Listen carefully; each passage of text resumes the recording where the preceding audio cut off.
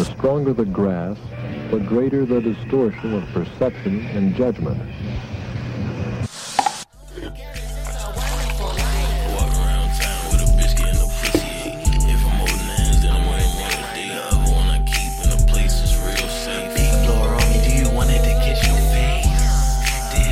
Wake up, buckos. It's a beautiful day to be alive. It is Joe, your host with the most, Joe. And if you are listening on Spotify, you know what to do. If you're listening on Apple, you know what to do. And today, I'm actually joined by somebody I just recently had on my radar. So he's actually connected with my new friend, Sammy V, who I just did an episode with that you can check out after you're done listening to this one. And I got connected and I learned about this guy's business and what he's doing. And I'm like, this shit is dope. He's been featured on No Jumper. He's making huge waves. He's got a really cool brand. So everybody, please welcome Kimmit Dank, the creator of the Big Blunt Buddy. Dude, Kimmit, thank you so much for hanging out with me, bro. Ooh, man, I'm glad to be here, man. That was a beautiful introduction, too. Oh, thank you. Thank you, man. Thank you. Oh, dude, for sure, man. So how's your day going? Where you streaming from, man? Pretty good, man. I'm from Baltimore, but I'm actually in New York right now. Like, I'm doing a pop-up tomorrow, Yeah, that's what's up, man. Dude, hell yeah. I got a homegirl that lives over in Jersey. Let me know the info of where you're popping up. I'll send the info her way, so that way she can maybe like come and check it out for sure. Shout out to Priscilla. Yeah, I got you, bro. Hell yeah, dude. Yeah, that's what's up. She's gonna be in Brooklyn and shit, but I'll shoot you the info. That's her spot. She loves Brooklyn. That's her spot, man. That's perfect, man.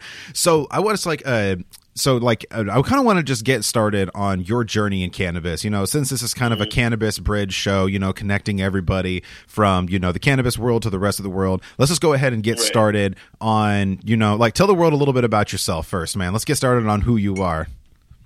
Well, my name is Kimmit Dank. You know, I've been in the underground music scene for a while. I'd say since 2012, 2013. And from there, I kind of like transitioned into doing like short film work and stuff like that. Nice. But recently, I started this plush line called Big Blunt Buddy, which was how we came to know each other. And it's just been like taking off. I started it about September of last year, and then like ever since then, like the ball's kind of just been rolling, you know. Hell yeah, dude. Well, it's a dope brand, man. It's a dope brand. I'm really not surprised that it's progressing in the way that it is, for sure, man. Because like once I learned about it, I was like, this dude's gonna fucking be huge because these things are amazing. I love the Big Blunt Buddy. So we're gonna dive into that in just a second. What I really want to do is everybody that comes on the show, you got to share your first time that you ever used cannabis. So I want to know tell me the story of the first time you ever got high, man. Let's go ahead and start in the genesis of your experience and your love for the plant. Well, I say the first time because, you know, a lot of people have the experience where, like, they smoke, you know, for the first time, but they don't actually get high because they don't, like, know how to inhale or, what to do type of shit. So the first time I actually smoked, I didn't get high because, like, I just took some weed, I stuffed it in a bowl, and then I just, like, hit it one time, didn't even fully inhale, and when it went black, I was like, oh, this is done. So I just dumped it out. Like, I wasted so much weed and didn't even get high. But the first time I actually got high, I actually burnt the entire nug that I stuffed into the bowl and inhaled.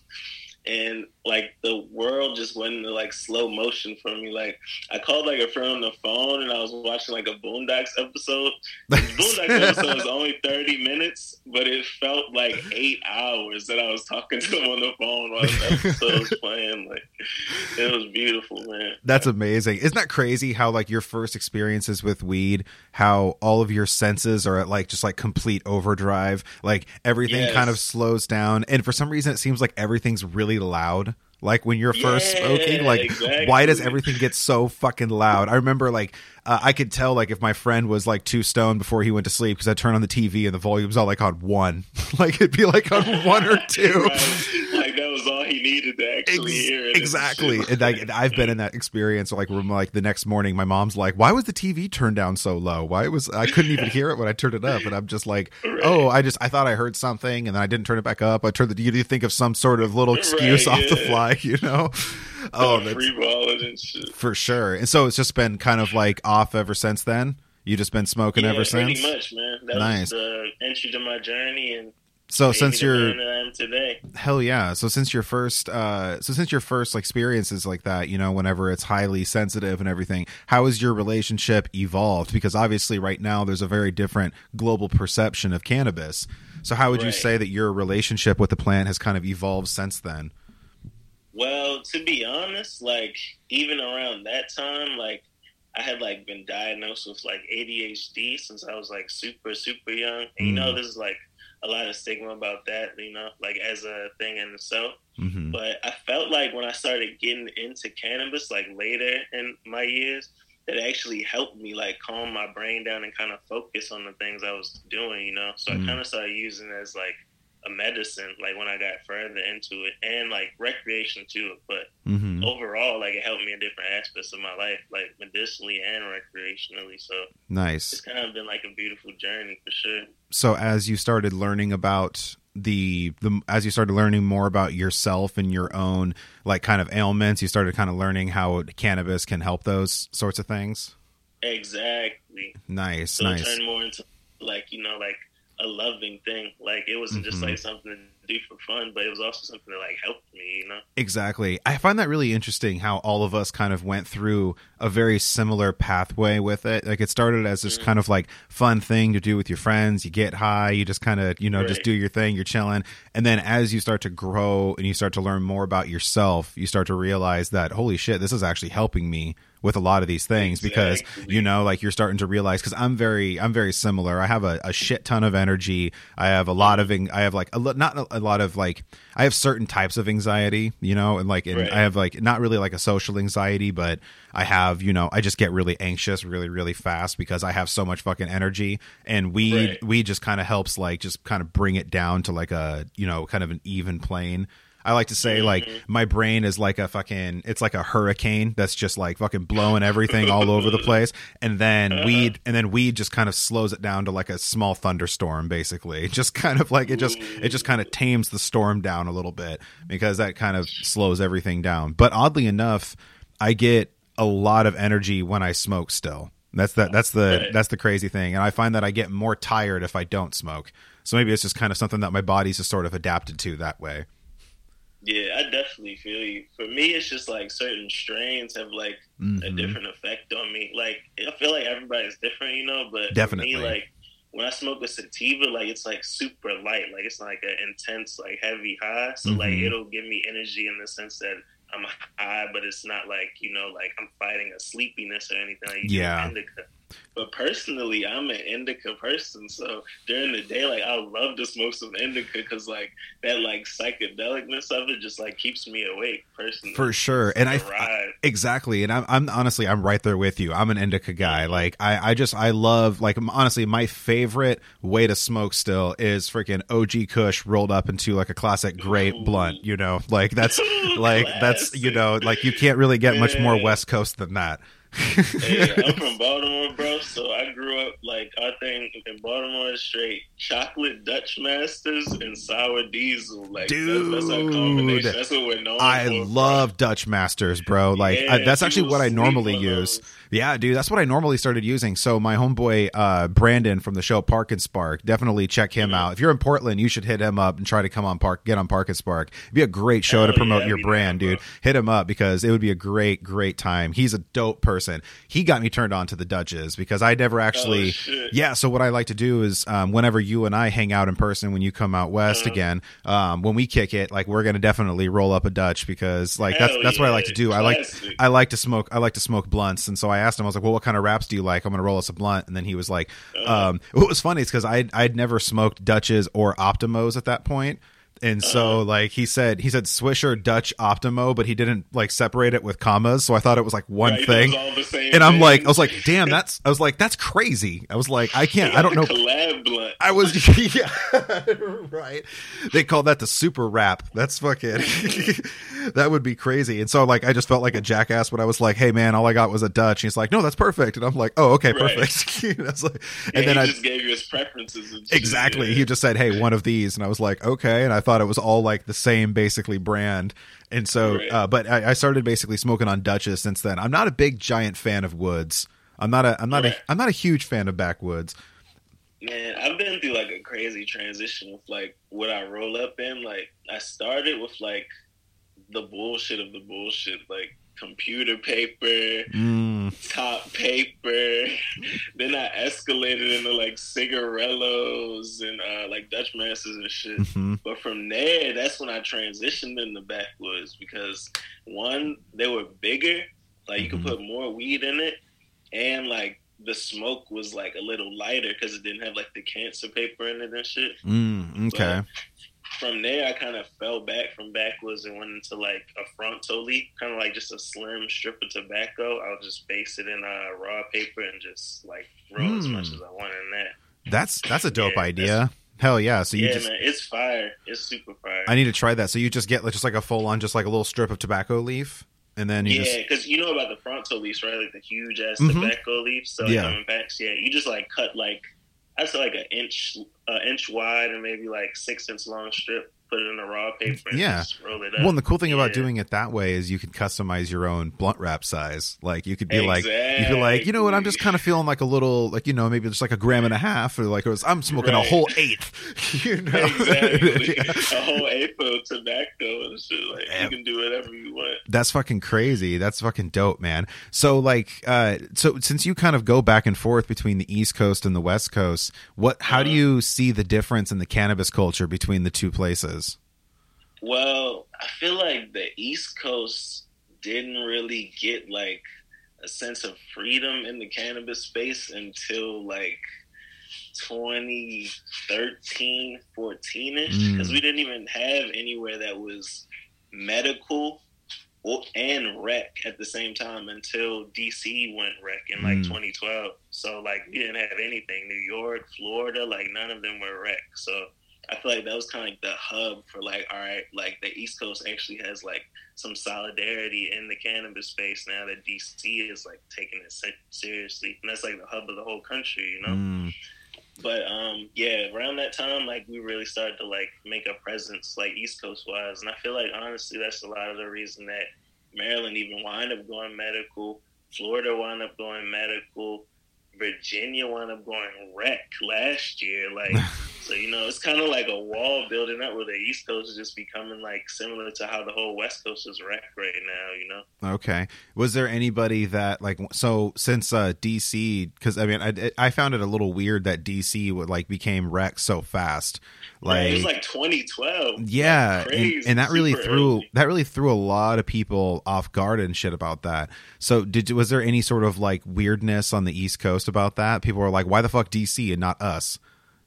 Nah, well, to be honest, I did feel that way in Maryland, to be honest, because we're like 30, 45 minutes away from DC, so it's just like, you know, why are we not even medical? And they just went rec. Like, that's going to drive traffic there, you know? Yeah. It's just like, oh, you can do whatever here, like, you know? And I feel like that would put a lot of damage to the surrounding areas, like around Baltimore and shit, because you would have more product moving through these areas to get to DC. Right. So I feel like that would kind of like end up creating like almost like, that would end up creating a lot more tension between the two areas, and it would just end up, you know. Bro, and there was already tension between Maryland and DC since before I was alive. Oh, really? So this just, I didn't know about that. Intensified that tension. Why is there tension?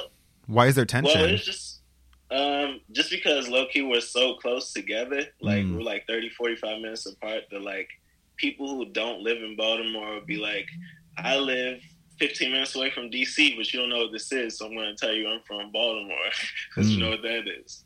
Or people that live in Maryland that live like right at the DC line might be like, oh, you don't know what part of Maryland I'm from, so I'm just going to tell you DC because I'm closer to that, you know?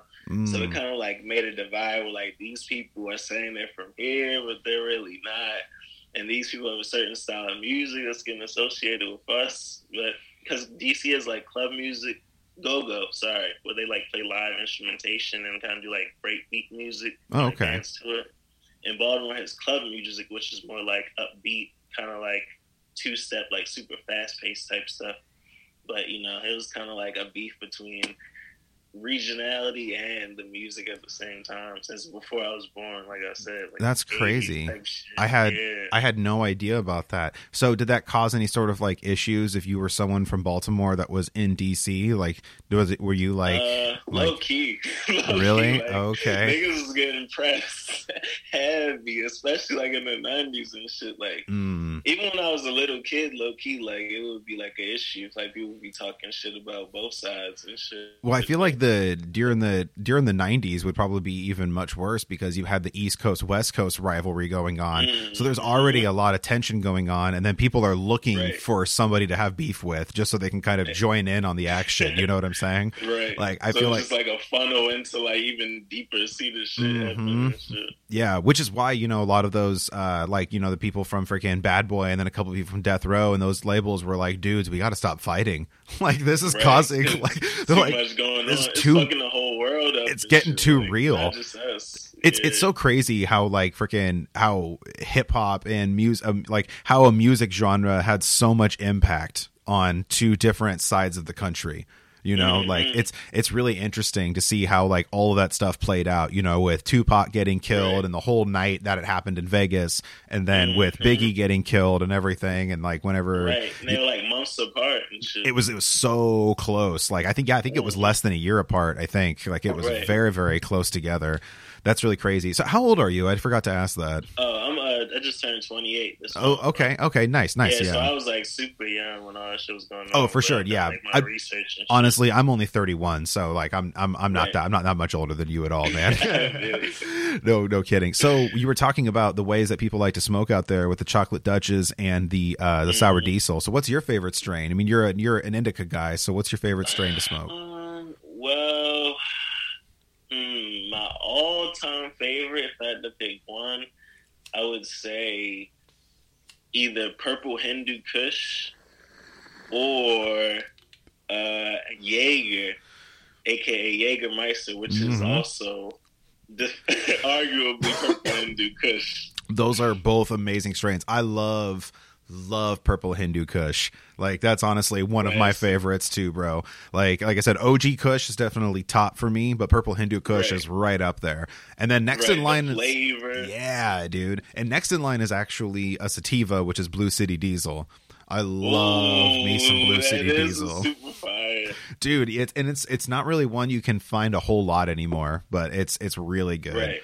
No, I haven't even seen it in a few years, low key. Like it's been a minute. Well, there's just something about those Kush plants. Like it's just they grow differently. There's a different sort of high that hits it. I don't know. It's almost like there's a Hindu energy behind it whenever you're smoking. That's how I feel. Like that's what connected me to it because like I was big on that. Like when I first got into smoking and shit, so I was like, damn, this is it. Like, yeah, dude. You just I found the one. Roll up a freaking J of some good Hindu Kush, light up a Nag Champa. And sit there and just freaking roll up. That's perfect. Hell yeah. I love meditation.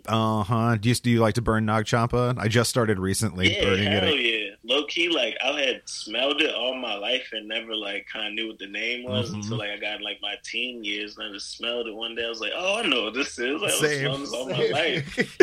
There was that and patchouli too. Like I knew what patchouli was, like off the smell, but I didn't know the name until one day like I saw some incense with the name. I was like, oh shit, my uncle used to smell like this. Yep, exactly. Freaking patchouli and freaking Nag Champa were like smells of my childhood for sure because I remember going to my friends' houses and their parents were always burning it because my family didn't, but my friends like parents always were in their house, and I was always like, your house smells so good.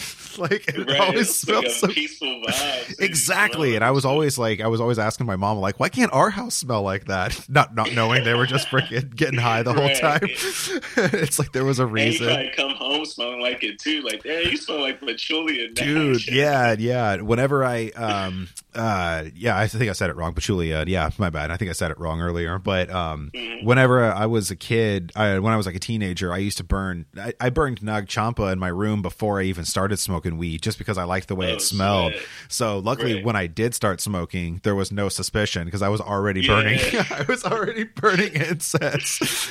It was an easy transition. Exactly. It got to a point where my posters and like my walls just smelled like Nag Champa permanently. God, like damn. I didn't even have to freaking kid. Like, because I lived in that apartment for 6 years, like from 13 to 19. So I mean, imagine just, you know, and I started burning Nag Champa at 14. So like, just 5 years of just Nag Champa getting burned in the room and shit, and just making it smell all peaceful and good. And then even before I would smoke weed, I would like light a Nag Champa, turn on like a black light, and listen to like Pink Floyd or something like that. Basically lived in the 1970s. Basically, when I was in high school, I looked like I just stepped off the set of Dazed and Confused. Like, I mean, I would be wearing like, that's one of my favorite movies. It's a great movie, isn't it? But I would have like, because I had like really shaggy hair, I would wear like Led Zeppelin, Aerosmith, and, you know, I didn't even wear a lot of tie-dye. I just wore a lot of classic rock band shirts. Like, you know, and so everybody already thought I smoked weed before I even smoked weed. Yeah, they started hitting with the Matthew McConaughey, like, you got a joint? It'd be a lot cooler if you did. I love that. He's just like, oh, that's like one of my favorite characters in any movie of all time. I just love his dialogue where he's just like, I tell you what, you should go ahead and ditch those losers and come hang out with me, but that's all right. We'll talk about that later. It's so smooth and shit. Like, I love that fucking movie so much. So you had like, you know, quite a journey into the cannabis industry before you started Big Blunt Buddies. Did you work in cannabis at all before then? No, not professionally, but I had just always been in the world, just growing up smoking, you know. And like I said, like I've been doing music for a while, so it's like 2013, and my name's Kemet Dank, so like my name is kind of always like synonymous with the cannabis brand. How did you get that name? How did you come up with the name Kemet Dank? I went through a weird, like, little period when I was trying to figure out my name. Like, I went through hella different options. And I just felt like Dank was just, like, the simplest one, you know? Just because it's, like, associated with some super good shit, which I love. And my name is Kemet and shit, so it was perfect. Hell yeah, dude. It's a cool name. I like it a lot. That's a good brand name for sure. Thank you, man. That's like, awesome. I've had it for a while, since, like, 2011. So like back then it was like, you know, it was an iffy space for weed at the time, but now it's just like weed is damn near mainstream at this point. It's both good and annoying as fuck at the same time. Right. Like, exactly. You know, and I feel like a lot of us, like I've said multiple times on the podcast, like a lot of us that got our boots muddy in the cannabis scene are just kind of seeing like this sort like slow corporate celebrity takeover. And we're just kind of like, what the fuck, man? Like, we're like, you guys all treated us like criminals, and now all of a sudden you want to just hang out and smoke weed together? No, fuck you, man. Like, it's normal and shit. Like, exactly. But like they've been doing it all their lives. But they have. Right. And then, but there's also another side where it's like, you don't want their negative energy to change you. So it's really hard to fight through that urge, you know, when you want to tell someone to go fuck themselves.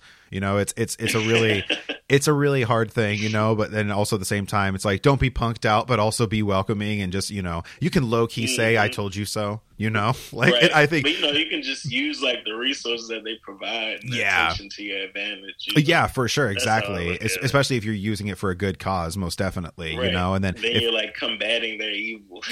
Exactly. And then also I am a firm believer that weed and karma just go hand in hand. Like there's just, there's something about it. I mean, everybody that's listening, you included, everybody that freaking has ever like run out of weed, isn't it crazy how somehow miraculously you end up, a friend hooks you up, like you could like, there's been so many occasions, more times than I can count, to wherever I was completely out of weed, and then randomly like an hour later, one of my friends like, hey man, you want to meet up over here and smoke with me? They're like, hey man, I'm gonna come by and smoke you out or something. You're like, dude, like, that's crazy. That's exactly what I needed. Yeah. And it changes the course of your whole day, too. Like, it's just kind of like a blessing, you know, that like came out of nowhere. Yes. Just let you know, okay, you can do this. You can keep going, you know? And that's a good, I want to piggyback on that, because that's a good point. And that's like what people should do, because you should be, you know, like you should be making it like socially, and you should be sharing it and everything like that, you know, because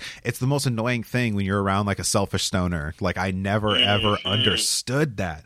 Like you have someone that's sitting there like smoking like right in front of you and not passing it over, and then they're just like, no, I'm just going to smoke this. It's like, to do it in another room, man. Like that's just rude. Exactly. Like It's being disrespectful. Yeah, especially like if like you're the only one that's smoking, like you're the only one that has any, and then you're just sitting there in a room full of potheads not sharing it. Like that's just a dick move, like in my eyes. I've met a few people like that in my day. Dude, for real. Like, I mean, I had roommates that were like that. They would just be you know, that's different, not roommates, dude. Yeah, it was crazy, man. You breathe the same air and can't even breathe on the same floor. That's crazy. Oh, right. We share a bathroom, dude. Like, that's crazy, I grew up in a house of females, and I used to get yelled at for putting the toilet seat down. And I'm like, I used to get yelled at for leaving it up, so I always naturally put it down. It'd be like, bro, don't do that.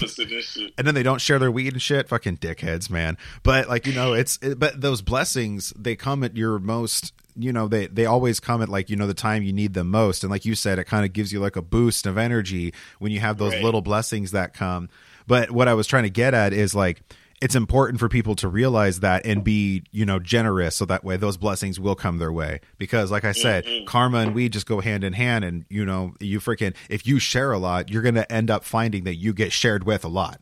Like even with people outside your circle, like you could end up, it can come to you from anywhere. Exactly. And it happens to me all the fucking time. Like I'm freaking constantly getting people on the podcast and getting them super baked. And then when they come over and like we would smoke out and shit, and I'm constantly sharing my weed with people. Like if my neighbors are out, I'll go and give her a couple nugs or something. But then also I know that whenever I'm out, these people will do the same, because that's just what we do. We take care of one another. It's just a circle of love. Basically. Exactly. And then even some of the selfish ones, I'll even throw them a bowl. I'm just not expecting anything in return. At that point, it's literally just it's like donating to a nonprofit. You're like, I don't know where this is going to go, but here you go.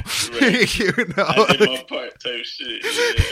Yeah, exactly, man. So how did you go ahead, man. Oh, no, go ahead, bro. I was just saying that's the beautiful part of just like a space like that in general. Like Oregon is just a beautiful place, bro. Like there's a lot of love there for sure. There really is, man. And Oregon luckily is like, we've just been so ahead of the game when it comes to cannabis for so long. Definitely. Because fun fact about Oregon, I've shared this before, but we were the very first state to decriminalize cannabis in the 70s.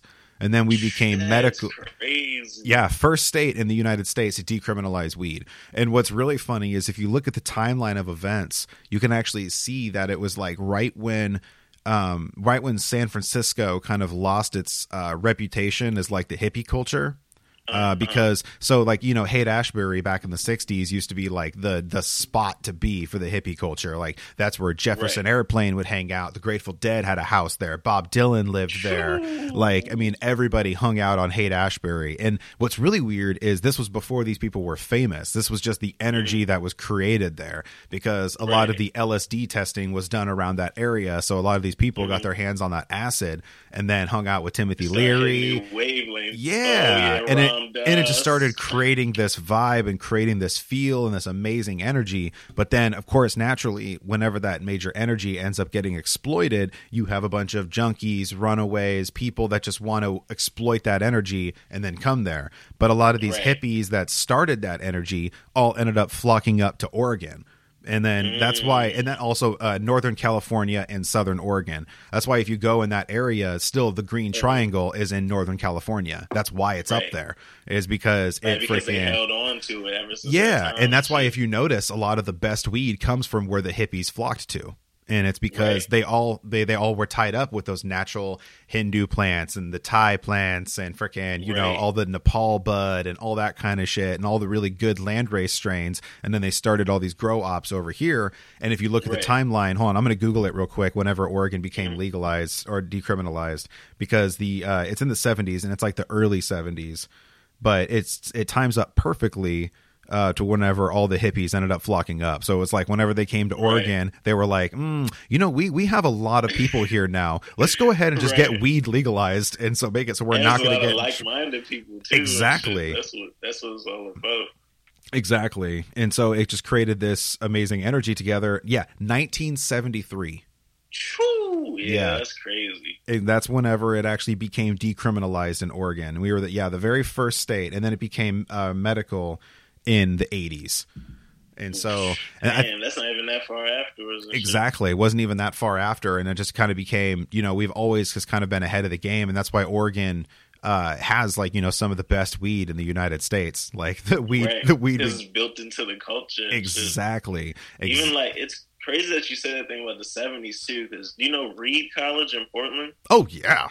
Yeah, I performed there in 2017, and like I met with like a lot of the kids there and shit, and they were telling me like that back in the 70s, like this was just an open like festival, the Ren Fair that they have every year, like in April. They were saying it was just open, like anybody could come from any state, like you didn't even have to be in the school to go there. But like the parties were so crazy from people coming up from California and Washington that like there would be thousands of kids all over the campus, just like turning into Woodstock every year. So after that, they canceled and just made it school exclusive to only people who go to the school can visit. Or like one of the friends, That shit was crazy. And those kids at Reed College have a lot of money too. Right, exactly. Like I met this one kid, like I swear he just reminded me of a young Steve Jobs. Like the glasses, like his facial hair. I was like, bro, this dude reminds me of Steve Jobs. Like, that's and then crazy. Like after I left years later, I was just like, I was randomly looking up Steve Jobs one day, and the only college he ever went to was Reed College. He dropped out of Reed College and started Apple. That's crazy. He started Reed College here in Oregon? Yes, Reed College. I had no idea Steve Jobs went here. Went to, and he dropped out and started Apple. These random Oregon connections are so crazy that I'm learning about. Like freaking Paul Allen living here, the creator of Microsoft and shit. Nike. I didn't even know that. That's crazy. Yeah, dude. Nike. Well, he just recently died, but Nike freaking is created here, and it's the headquarters is here, and Adidas is headquartered here. Columbia, obviously. Tillamook is headquartered here. Alpenrose, a lot of like the major new Olympic Stadium in Eugene too. Can't forget that. A new Olympic Stadium. Yeah, the one where they had the like Olympic track meets. Oh yeah. In Eugene. Well, yeah, but also because University of Oregon doesn't fuck around with their track. Like that's right. Freaking. Are you familiar with? He used to play for the Chiefs. I don't know where he's at now, but DeAnthony Thomas. I've heard the name before. Dude, that I'm guy. Not really a sports guy. Oh, okay. That guy freaking. Oh yeah, no, I got you, bro. That guy freaking. So he played for the Oregon Ducks, and he also, and then he went to the Kansas City Chiefs. I'm not sure where he was, but he was so fucking fast. It was crazy. There's a really good video you can watch of DeAnthony Thomas doing a 98-yard return. Like a 98-yard touchdown. It's insane. Watching his legs move is crazy. But yeah, Oregon's weed culture is definitely very, very heavy, but there's a lot of stuff that's changing in the Oregon weed culture for sure. As it's becoming more mainstream, it's becoming a lot more obvious that it's a lot more mainstream and a lot more people because that the corporate people are starting to get into the space. Yeah. Well, and also there's a big political tension right now on Portland, and it has been for a long time right now. So that's crazy, like creating a whole different vibe amongst like the dispensary scenes and the different cultures and stuff like that. But then also you have like these corporations that are starting to buy up dispensary like chains and like monopolizing. Yeah, dude. Like there's this one company that freaking owns several different dispensary chains. They're called Groundworks, and they own they own 50 Trees. They own they own Electric Lettuce. They own a handful of like dispensary chains, and they never changed the name. So they just bought up the chain itself, and they're just monopolizing on it. And I'm like, ugh. Like, and they're probably just like not even announcing it, so it doesn't even seem like they're part of that type shit. Exactly. There's people that live here in Oregon that have no idea about this. Like, and I've reached out to somebody from Groundwork so I can kind of just try to get their agenda and try to see what they're about, but nobody's responded. Right. So if anybody from Groundworks is listening, go ahead and reach out to me, guys. Let's talk about this. We want to know the truth. I'm not gonna, it's like I'm not gonna make you look bad, but I'm gonna ask you some hard questions because I think that's one thing that we really need to start doing more here is in the weed community. Like, we need to start asking those hard questions especially people like us that have just been in this for so long. It's like it's like we deserve to know. Exactly, dude. And I've stuck by the cannabis community to a point where I've actually had to change my idea of what I wanted to do for a living, because I used to be pursuing to become a firefighter, and I was really, really into it. And so like I've talked about this before on the show, but once I found out that firefighters, they can't smoke weed, you know, and I was like, shit. you know, they can't smoke, which I think is bullshit, because I don't know if you're familiar with how a firefighter shift works. They work 24 hours. They work 24 hours on and 48 hours off. So you work once every 3 days, but you work 24-hour shift.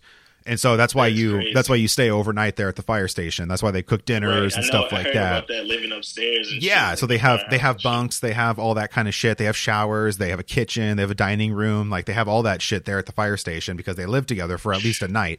And so, but there's no reason why, when that firefighter gets home, that he's not going to be able to smoke. Like, it doesn't make any sense. He's not even at work. Like. Exactly. Like, he freaking just came home from a 24-hour shift. You tell me that guy can't go kick his boots off, light up a joint, and sit there and relax on his couch after putting his life on the line for his city?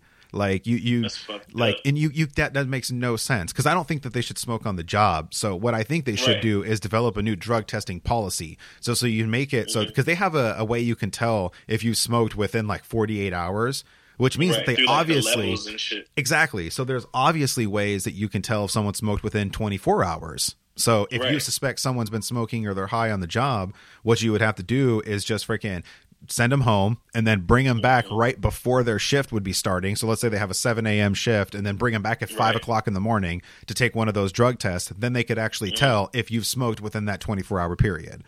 You know, and then that makes sense. And wouldn't that be a good way to go about it? Because I mean, it stays in your piss for how long? You know, like, I mean, the concept of testing for THC in a urine analysis makes no fucking sense. It makes it so like, if you smoked, like you can't get a job anywhere because it takes so long. Months ago, and it could still be in your system. It makes no sense. But once I was thinking about, like, you know, quitting so I could freaking pursue that, but then I was like, why would I do that? Because whenever I tell my stoner friends that I want to become a firefighter, they're all like, bro, that's dope. Fucking A, that's awesome. Do it. Right, yeah. Like, but then once I tell my firefighter friends that I smoke, they're all fucking dicks about it. Like, and I'm like, that difference of it attracts a different crowd. You know? Exactly. People, like, don't smoke and probably look down on smoking. What was really funny though is, like, when I was in high school, I was doing my firefighter training, and I used to fucking run circles around some of these guys, and I used to get high every morning.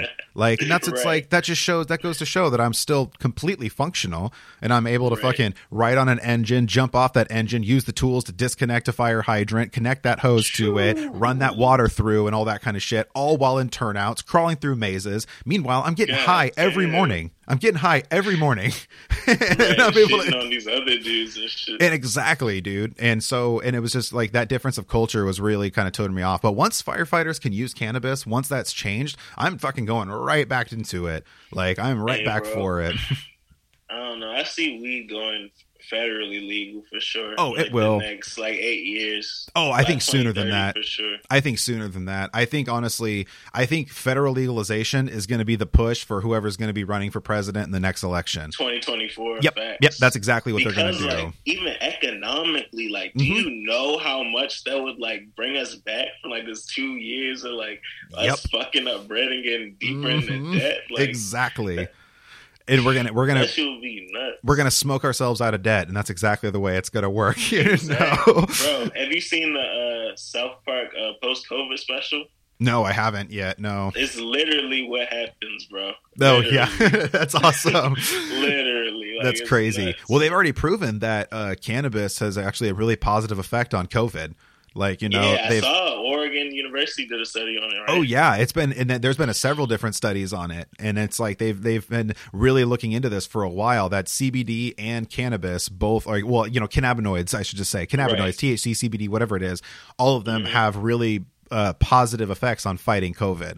So that's why I'm always super powerful when it came out. It was just recently too, right? In the past couple of weeks. Yeah. And they've actually, so they've been talking about this for a while, because I caught COVID back in like October.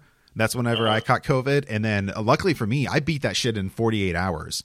Like the smell and taste lasted like about a week and a half or so, but I was only down and sick for 2 days. That was it.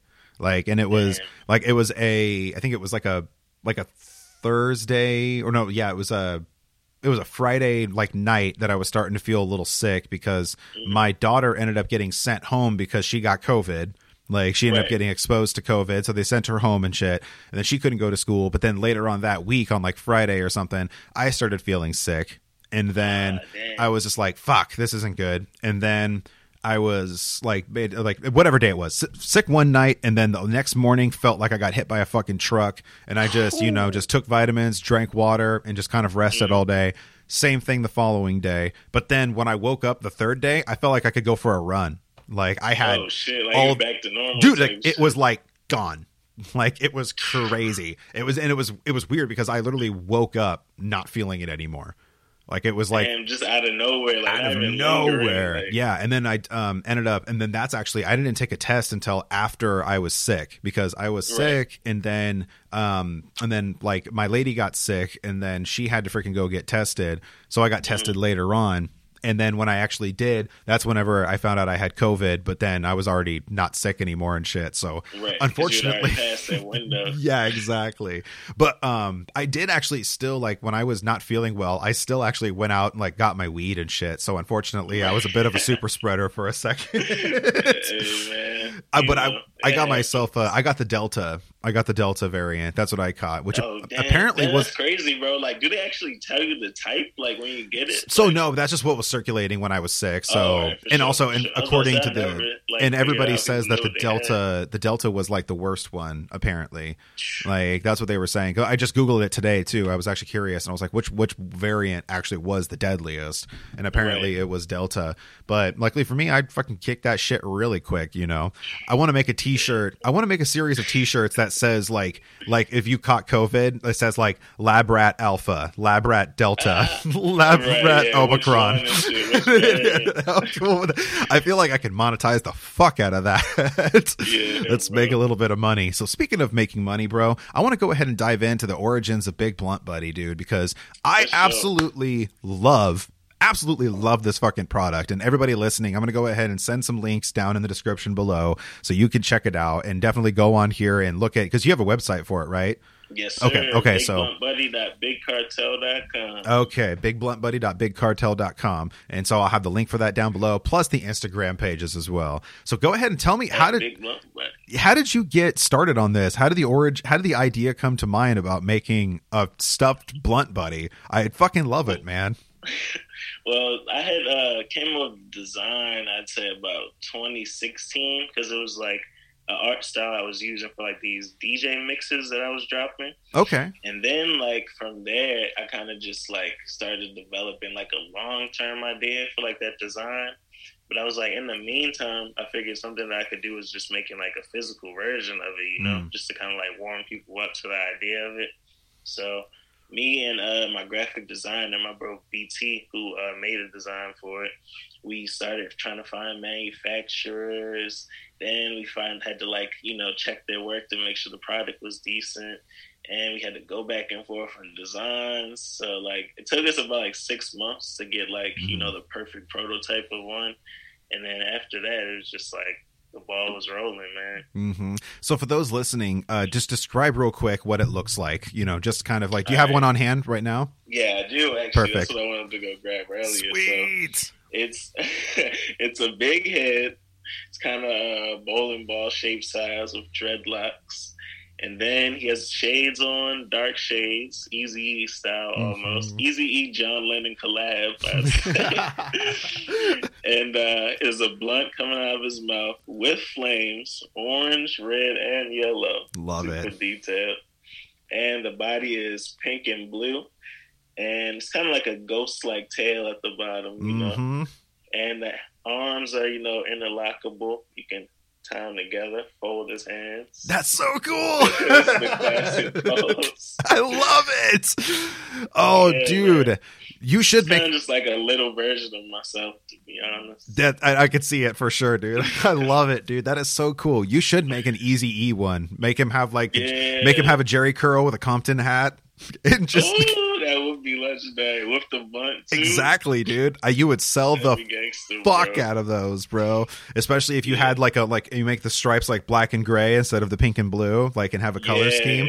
I think that is so cool, because once I redo the studio, I'm going to be getting a couple of those Blunt Buddies to have in the background. Like, dude, 100%, because I love it so much. So have you ever considered doing like custom ones? I have, but to be honest, like I already have like so many different designs that like I'm like about to come with. That's just like once I get like those different aspects out, I feel like I can just start doing like, you know, like custom orders or pieces type shit.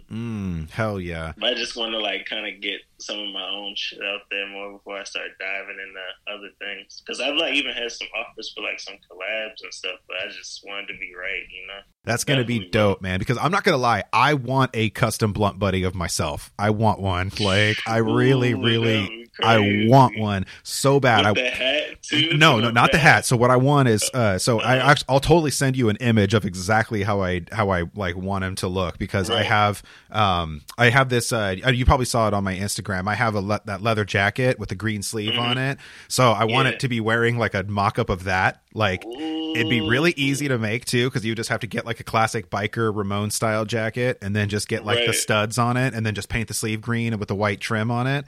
Really easy to do. Fire, and then have him like, you know, freaking wearing like similar type shades like Ray-Bans basically, because that's like some of my favorite shades are aviators. Ray-Bans are aviators. And then normally I have my hair like, because my hair's a little long right now, so but normally I have it styled up, like normally like slicked back, you know, like I use exactly. I use Murray's pomade, so I use freaking kind of like put it in like a, you know, pompadour type shit. So like have him like that sort of hairstyle with the Ray-Bans, my leather jacket, blunt and back. That would be hard, bro. I'm gonna look the design up on Instagram and like see what's up with that. I'll pay you for it if I need to, bro. Yeah, like say no more, bro. I will definitely pay you for it, because I want to get one and put it up in the studio, because I feel like it would be super dope.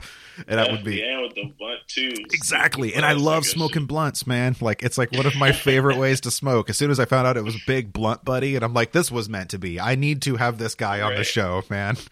Hell yeah. Rolls off the tongue. Exactly, man. So how's business been since you kind of started? Like, I love that it really took off because it was a byproduct of something else. Like, you just wanted to get the word out there for your music, which I also want to dive into in a second. Like, so you wanted to get the word out for your music and stuff, and then this has ended up being a dope byproduct of it. So how has that kind of evolved, man?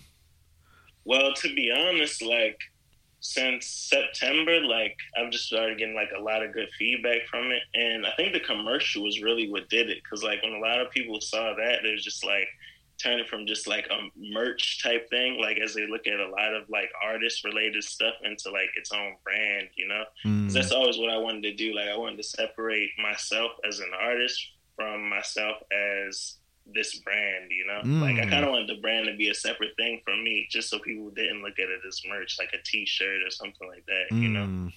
But I think the commercial is really what sold a lot of people on it, for sure. Dope, man. So for those that haven't seen it, can you describe like what the commercial is? Because I'll put a link down to it in the description as well. I got you. It's basically just me like holding a Big Blunt Buddy. Like, have you ever seen this? Have you always had that one friend that smokes, but it just can't be around you all the time? Well, look no further, because here we have Big Blunt Buddy, the biggest blunt you've ever seen, always with you at all times. That's amazing. Then it goes on to like list the price and shit like that. Fuck yes, bro. Have you ever considered like pulling that like on Shark Tank or something? That would be a good idea, low key. Okay, so one thing, so I'm going to go ahead and give you the word on this right now, and I think you might be able to still jump on it. Are you busy in May? No, not right now. Okay, so I'm going to be going to the G4 Live event and the Bud Tender Awards, right, in Las Vegas. And it's a lot of fun. It's a fucking blast down there. And they're partners of mine on the show and everything like that.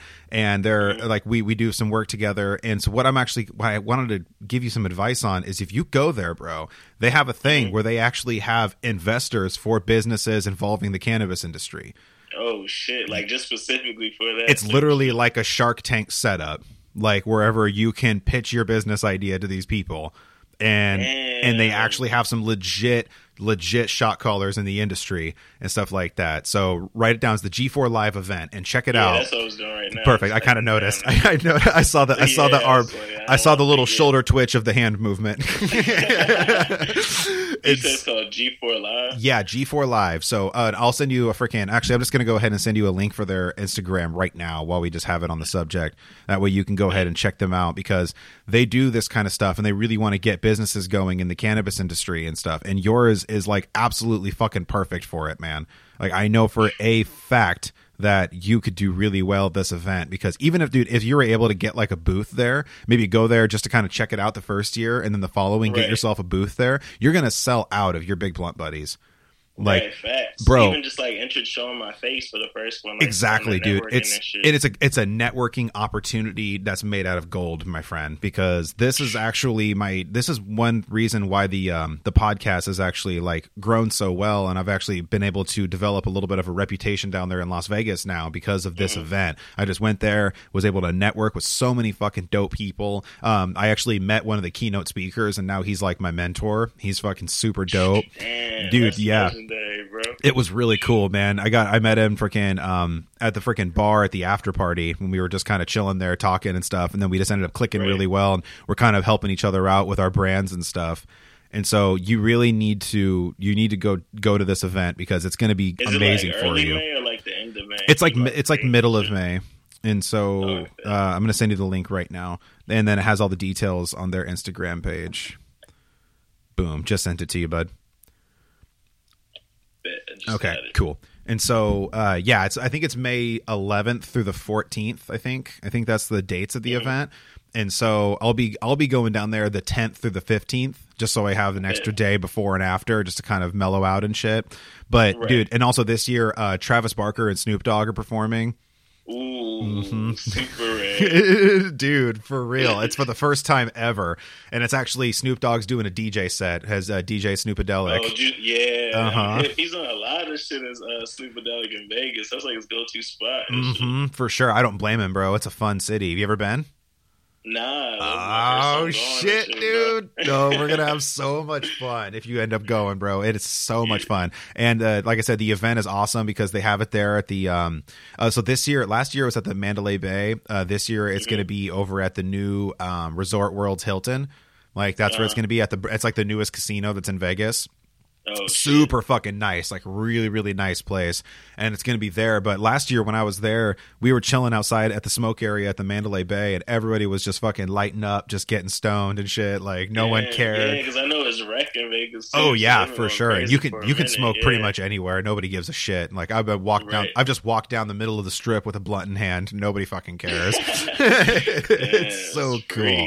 Definitely, bro. So you need to go there. We need to party together there, because it's going to be a great networking opportunity for you, dude. And I want to get one of those custom blunt buddies made. I got you, bro. I'm gonna tap on the design and shit for sure, most definitely, man. So I want to dive into your music career, man, because I mean I have a big passion for music. I've had tons of musicians on the podcast, and I like that. You know, and I also have.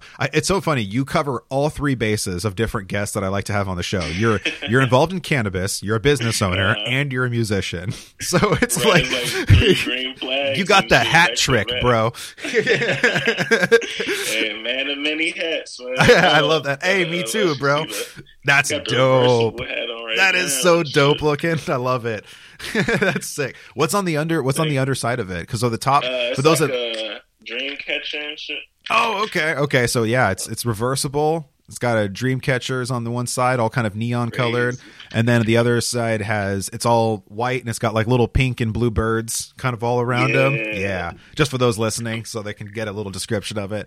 It's like a fisherman's hat beanie kind of style thing. It's dope. Yeah, it's like a baby like pirate hat. Yeah. Exactly. Like fucking like that Paddington Bear or something like that. Like it's like that style hat. That's dope, man. But made from a baby blanket. That's even better. It's resourceful. I'm all about that shit, man. So tell me about your freaking music career. How'd you get started in music, and what do you like to do, man? Well, I do a little bit of everything. Like I produce, rap, sing, but my music career kind of started like just playing instruments in like elementary school and like when I was a kid and shit. But when I towards the end of my high school career, I started doing like little freestyle vlogs on like YouTube, like literally just holding the phone up, selfie style, and like rapping into the camera and shit, like over a beat I was playing on my PSP. Nice. And this is just like, it was kind of like just early days of vlogging, like 2009, 2010 type shit.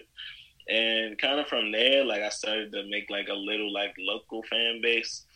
And then like I started teaming up with some people who actually like had equipment and can record. So after that, I was just like, all right, it's a go. I'm just recording from now on, like officially, like on a real mic.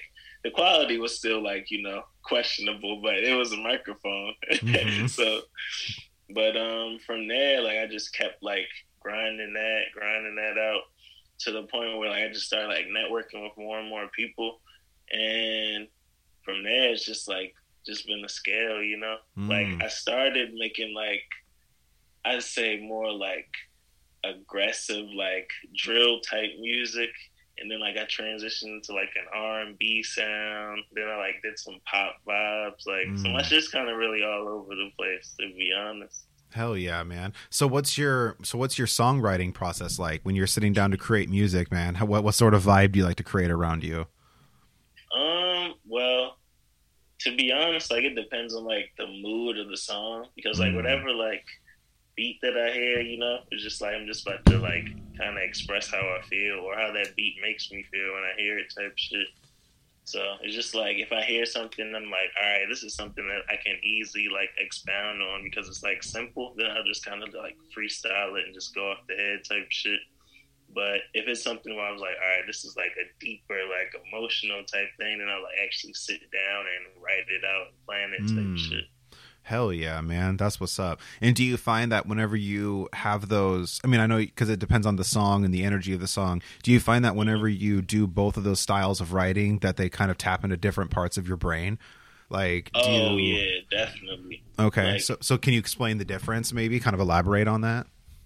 Yeah, well, with the writing process, I feel like it's just like I'm kind of like clearly forming like my own little like world or my own narrative. Like I'm like telling you everything that I want to say, like in the clearest form, like straightforward. But when I'm like freestyling, it's more of like flinging paint at the wall almost, but like you got a technique on how you want it to look type shit. Like, but you're still experimenting at the same time because you're like flinging it, you know? I like that. But I feel like that aspect of it is more like freeing and therapeutic because it's just kind of just like a release, like it's just letting some shit out type shit. Some shit you might not even know that you needed to let out. Yeah, most definitely. Which one do you find you enjoy more? The freestyling for sure. Because like I said, it's like therapeutic. It's just like after you do it, you just like, you feel like you just took a shit, you know? Like you just, like, he's like, oh shit, I feel like 10 times better. Like it's like an emotional enema. Like, yeah, exactly. Every time. That's awesome, bro. That's fucking dope, man. So I mean, what sort of musicians do you look up to? Like when you like what's on your playlist right now? Man, I've got a crazy taste, bro. I'm not gonna lie. I'm all about that. It depends on my mood, but like, cause I have playlists for different things. Like, I have a playlist of smooth music where I just listen to like R&B or like folk or like pop type shit, or even just like music scores, like film scores and shit. I love listening to shit like that. But on the regular, like I listen to a lot of like Flint music, like Flint, Michigan rap, West Coast rap. Michigan is low-key killing in the rap scene right now. Like they low-key taking over. Like not even just their artists, but the sound and the production is kind of like mainstream right now, and I'm loving it because I've been a fan of a lot of good people. Are there any particular artists from that area that you could recommend to people? Oh man, there's a laundry list, but I'm gonna try to give you like 10, you know. Rio the Young OG is from Flint, Michigan, super fire. Y&J, he's from Beecher, Michigan, super fire. Crispy Life Kid, also from Beecher, super fire. Grind Hard E from Flint, Michigan, one of my favorites, absolute favorites. Like no one can rap like him. He's one of one. We got Louis Ray from Flint. We got Babyface Ray from Detroit. Band Gang Lonnie Bands. Back to Babyface Ray from Detroit. He's about to drop a crazy album right now that has Wiz Khalifa on it, G Herbo, Pusha T, Young Lean. That's crazy, bro. and random other mainstream artists. But this is his first actual like Empire record label music release. So it's like his first debut album. So it's about to go crazy. And I've been a fan of him since like 2013. So it's crazy to see his progression. Hell yeah. Band Gang Lonnie Vance, the Shitty Boys, aka Baby Tron, Sandy, and Will. They're a group called Shitty Boys, just to clarify that. Let's see, two more. Pablo Skywalking from Detroit, YSR Grams from Flint. Well, from Beecher. I apologize. Because okay. Flint and Beecher are two like super small towns in Michigan, but they're like literally like one street away. But people like they know they want you to say the difference because there is like that. There's a lot of stuff that goes on. Okay. Okay. Well, thanks for the recommendations, bro. Definitely have to check all of those guys out. I love getting introduced to new music and artists and stuff like that because also, I mean, shit, who knows? Maybe I can get one of them on the podcast if I'm interested enough. Man, that would be dope. I'd love to be on here, to be honest. Oh, really? Oh, that would be sick, man, for sure. Definitely send the episode their way and have them hit me up if they're interested in coming on the show because I have artists on all the fucking time, man. That's freaking dope, man. And so, do you? I love Michigan, man. It's. Do you go there a lot?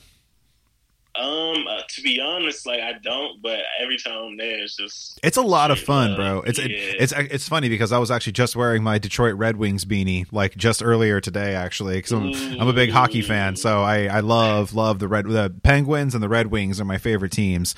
I fucking love the Red Wings, and they I got to see the NHL Winter Classic when I was back in 2014 there in Ann Arbor. It was in Ann Arbor at the Big House. Oh shit. It was crazy. I had no idea at the time that was the largest stadium in the U.S. Like for hockey or just in general? Just in general. Like it's it's at University of Michigan. It's like the third largest in the world. Like the third largest stadium. It's crazy, bro, as far as capacity goes, because it holds like 102,000 people, or it holds over 100,000 people. Yeah, it's crazy. And then that year, like some fucking Rome Coliseum shit, bro, for real, man. And it's like it held like over 100,000 people. And let me see what the actual capacity was for the game, because they actually went like over capacity. For the hockey game, they had more than they actually were. Like it's more than the capacity of the stadium. Yeah, let me see. NHL 2014 NHL Winter Classic attendance. That's what I'm looking for. There was 105,491 people at that hockey game. Sheesh. It was fucking insane. But when I was there, the floor was probably shaking. Dude, it was crazy. And it was like and when I was there, it was snowing like crazy because they were going through a really bad winter storm. Perfect hockey environment. It was super duper fucking cold though. But whenever I was there, I got to visit not only just around Ann Arbor, but I got to go to Detroit as well. And I fucking fell in love with Detroit. Like it's fucking a whole different world, bro. It is, and I actually got to see firsthand how much help that city needs, like for real. And I got a big love for the city of Detroit because also I love the energy that's there because people that are from Detroit are very very proud to be from Detroit, and I got so much respect for that. Like when someone is so proud of the city they're from and they have a lot of that hometown pride, that's something I wish we had more of that here in Portland. Like I wish we had more of that, but unfortunately a lot of like from Portland too. Like yeah, for sure, man. Swag. Definitely. I've seen Portland go through all the different phases, you know, like I've seen it go from like the racist skinhead capital of the world to like the freaking the hippies to like the hipsters to the political craziness that's going on now to now it's just like a drug just haven. It's crazy. Like how much it's actually transitioned, and now they have that new law here in Portland that basically says if you're caught with like any amount of drug, that's only like a misdemeanor up to a certain amount. Right, like that just passed like last year, right? And it's shown its effect for sure because a lot of like people aren't doing a damn thing about anything anymore. So now you got people just shooting up in the street. Nobody can do anything about it. The cops won't do anything about it. But then if the citizens act on it, we'll get in trouble. Like, and Right. it's really fucked up. It's like It's just like an ultimate gray area. dude, it's weird. It's like they're locking citizens into becoming victims. Like, and it makes no sense. Like, it's like Right. what, like if we fight back, then like, you know, we get in trouble. Like, but then it's Right. like, you know, it's really crazy because now there's just like the random, like, this is all over the country, not just Portland, but the shoplifting is just crazy. How you'll see people just walk in, just I've take, heard about the smash and grabs. And dude, shit like it's insane. People will just literally walk in, just put shit in their carts and just walk out.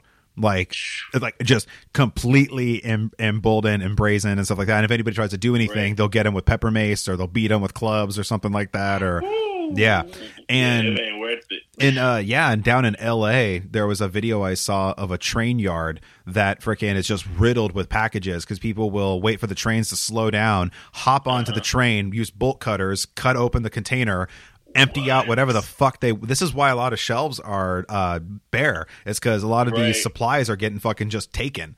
Like That's the other supply chain shortage. Yeah. They're doing it old West style and shit. dude, for There's real. two shortages at once going on. It's like the fucking Wild West. People are just robbing Oh, trains shit. literally right now. It's insane. That's crazy. But then at the meantime, there's shitloads of places that are hiring. Like people are desperate for employees right now. So it just Right. it's a weird energy. That's why I'm glad that there's folks like us that have the entrepreneur mindset. So we can try to keep the gears turning in our own sense. You know what I'm saying? Exactly. You know, do our like- part type shit. Exactly. And I'm not really a person like that. Really, I really don't like working for other people very much. I really prefer to work my own schedule and work for myself and everything Same. like that. You know, that being an entrepreneur is so important, especially nowadays whenever everybody's so beaten down right now and everyone's just been out of work for so long. People don't know what to do. And then money is running out, and it's Right. getting fucking nuts. But we just need to keep our gears turning. You know what I'm saying? Forget about it. Exactly. Do as much as you can and shit. That's what I always say. You gotta do what you can so you can do more and shit. Hell yeah, most definitely, bro. Dude, what was it like to be featured on No Jumper? Oh man, low key, that was fucking crazy. Were you 'Cause, expecting to be actually given a shout out on the podcast and I everything? wasn't, to be honest, because like, you know, they have like in the description to their like YouTube videos and stuff, they have their PO box and shit there. Like, if you look. And I just wound up sending one in just off the love type shit, just being a fan. And then when they actually like they did a reveal of like PO box items and shit, and when they took mine out, they were like, "Oh shit!" Like they really were hyped about it, like, Dude. to the point where they even put it like on the shelf, like in Yeah. the middle part, like between the tables and shit. And like I watch like podcasts on there all the time. Me like, too. The No Jumper show at the end of the day and shit. And like just seeing my shit right there, even it was there for interviews and shit too. Like it's just Mhm. like monumental, you know. That's so cool, Great man. promo, big love, like Fuck yeah, it bro. was a blessing. Have you had anybody hit you up from that? Just people like, hey, bro, I saw you on No Jumper. I want to get one of those. Plenty of people, bro. That's like so low key, cool. because he said my Instagram, like in Yeah. the episode and shit. That is so like, awesome, man. The love started flowing in. For Hell sure. yeah, bro. And like I said, man, I think it's that karmic energy that you've been creating, and now this is how Right. everything just comes full circle, because you seem like you're a man of very good presence. I'm excited to hang out and smoke with you in person, bro, when you decide to Yes, come out here. definitely, man. And when I'm probably gonna be out there either 420 or Cinco de Mayo, perfect. because I'm gonna be in LA for have you heard of the Smokers Club Smoke Fest?